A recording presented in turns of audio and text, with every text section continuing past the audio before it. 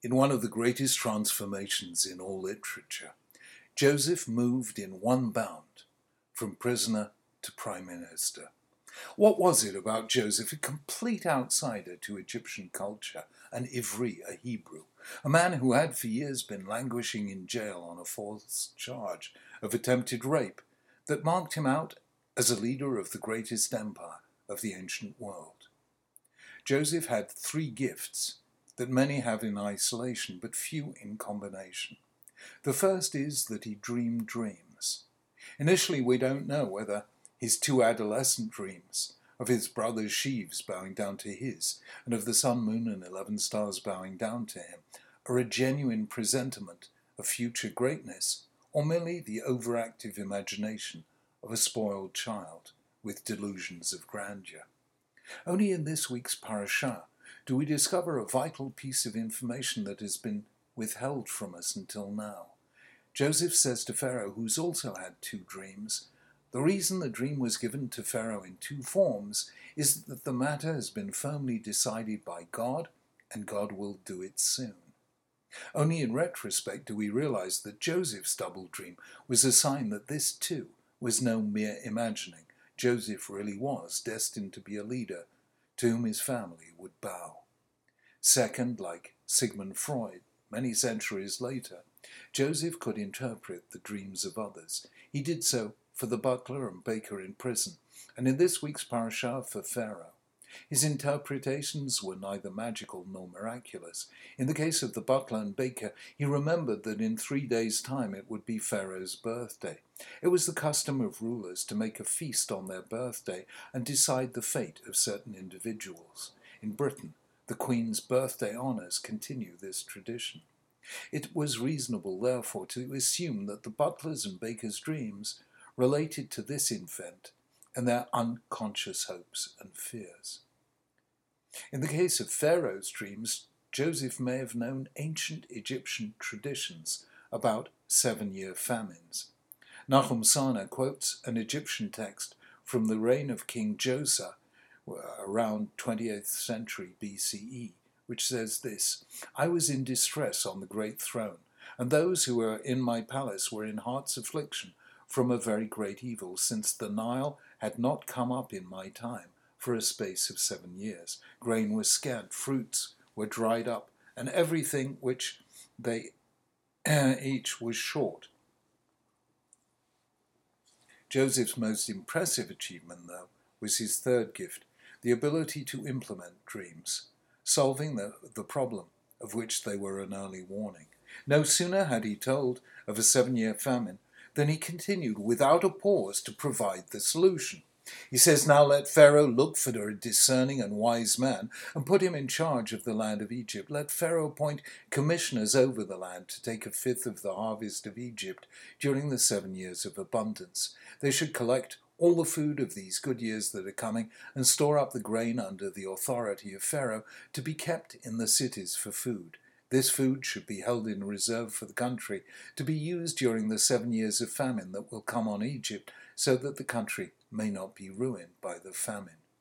We've seen Joseph, the brilliant administrator, before, both in Potiphar's house and in the prison. It was this gift, demonstrated at precisely the right time, that led to his appointment as Viceroy of Egypt. From Joseph, therefore, we learn 3 principles. The first is dream dreams. Never be afraid to let your imagination soar. When people come to me for advice about leadership, I tell them to give themselves the time and space and imagination to dream. In dreams, we discover our passion, and following our passion is the best way to live a rewarding life. Dreaming is often thought to be impractical. Not so. It's one of the most practical things we can do. There are people who spend months planning a holiday, but not even a day planning a life. They let themselves be carried by the winds of chance and circumstance, and that's a mistake. The sages said, Kol makom shenema vayehi eno ela lashon tzar. Wherever in the Torah we find the word vayehi, and it came to pass, is always a prelude to tragedy. A vayehi life is one in which we just let things happen. A yehi, a let there be life, is one in which we make things happen, and it's our dreams that give us direction.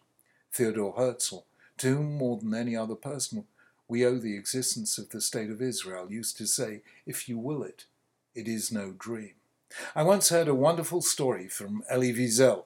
He said there was a time when Sigmund Freud and Theodor Herzl lived in the same district of Vienna. Fortunately, he said, they never met. Can you imagine what would have happened had they met? Theodor Herzl would have said, "I have this dream of a Jewish state." Freud would have replied, "Tell me, Herr Herzl, how long have you been having this dream? Lie down on my couch and I will psychoanalyze you." Herzl would have been cured of his dreams, and today there would be no Jewish state. Luckily, the Jewish people have never been cured of their dreams. The second principle is that leaders interpret other people's dreams. They articulate the inchoate. They find a way of expressing the hopes and fears of a generation. Martin Luther King's "I Have a Dream" speech was about taking the hopes of African Americans and giving them wings. It wasn't Joseph's dream that made him a leader, it was Pharaoh's. Our own dreams give us direction. It is other people's dreams that give us opportunity. The third principle is find a way to implement dreams. First see the problem, then find a way of solving it. The Kotzker Rebbe once drew attention to a difficulty in Rashi. Rashi, on Shmos chapter 18, says that Yisro was given the name Yeter, meaning he added, because Sheyita Parsha Achat Bat La Torah, he added a passage to the Torah beginning with the words Vata Techazeh, choose for yourself people who will share the burden of leadership with you. This was when Jethro saw Moses leading alone and told him that what he was doing was not good. He'd wear himself out, and he'd wear the people to exhaustion. Therefore, he should choose good people and delegate much of the burden of leadership to them. What the Kotzker pointed out was that the passage that Jethro added to the Torah didn't begin, choose from among the people. It began several verses earlier, when he said to Moses, "What you are doing is not good." The answer the Kotzker gave was simple. Saying what you're doing is not good is not an addition to the Torah. It's merely stating a problem. The addition consisted in the solution. Delegate. Good leaders either are or surround themselves with problem solvers.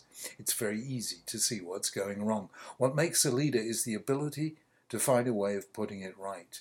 Joseph's genius lay not in predicting 7 years of plenty followed by 7 years of famine, but in devising a system of storage that would ensure food supplies in the lean and hungry years. So, dream dreams.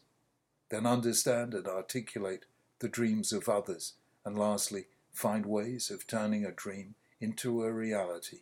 These three gifts are leadership the Joseph way.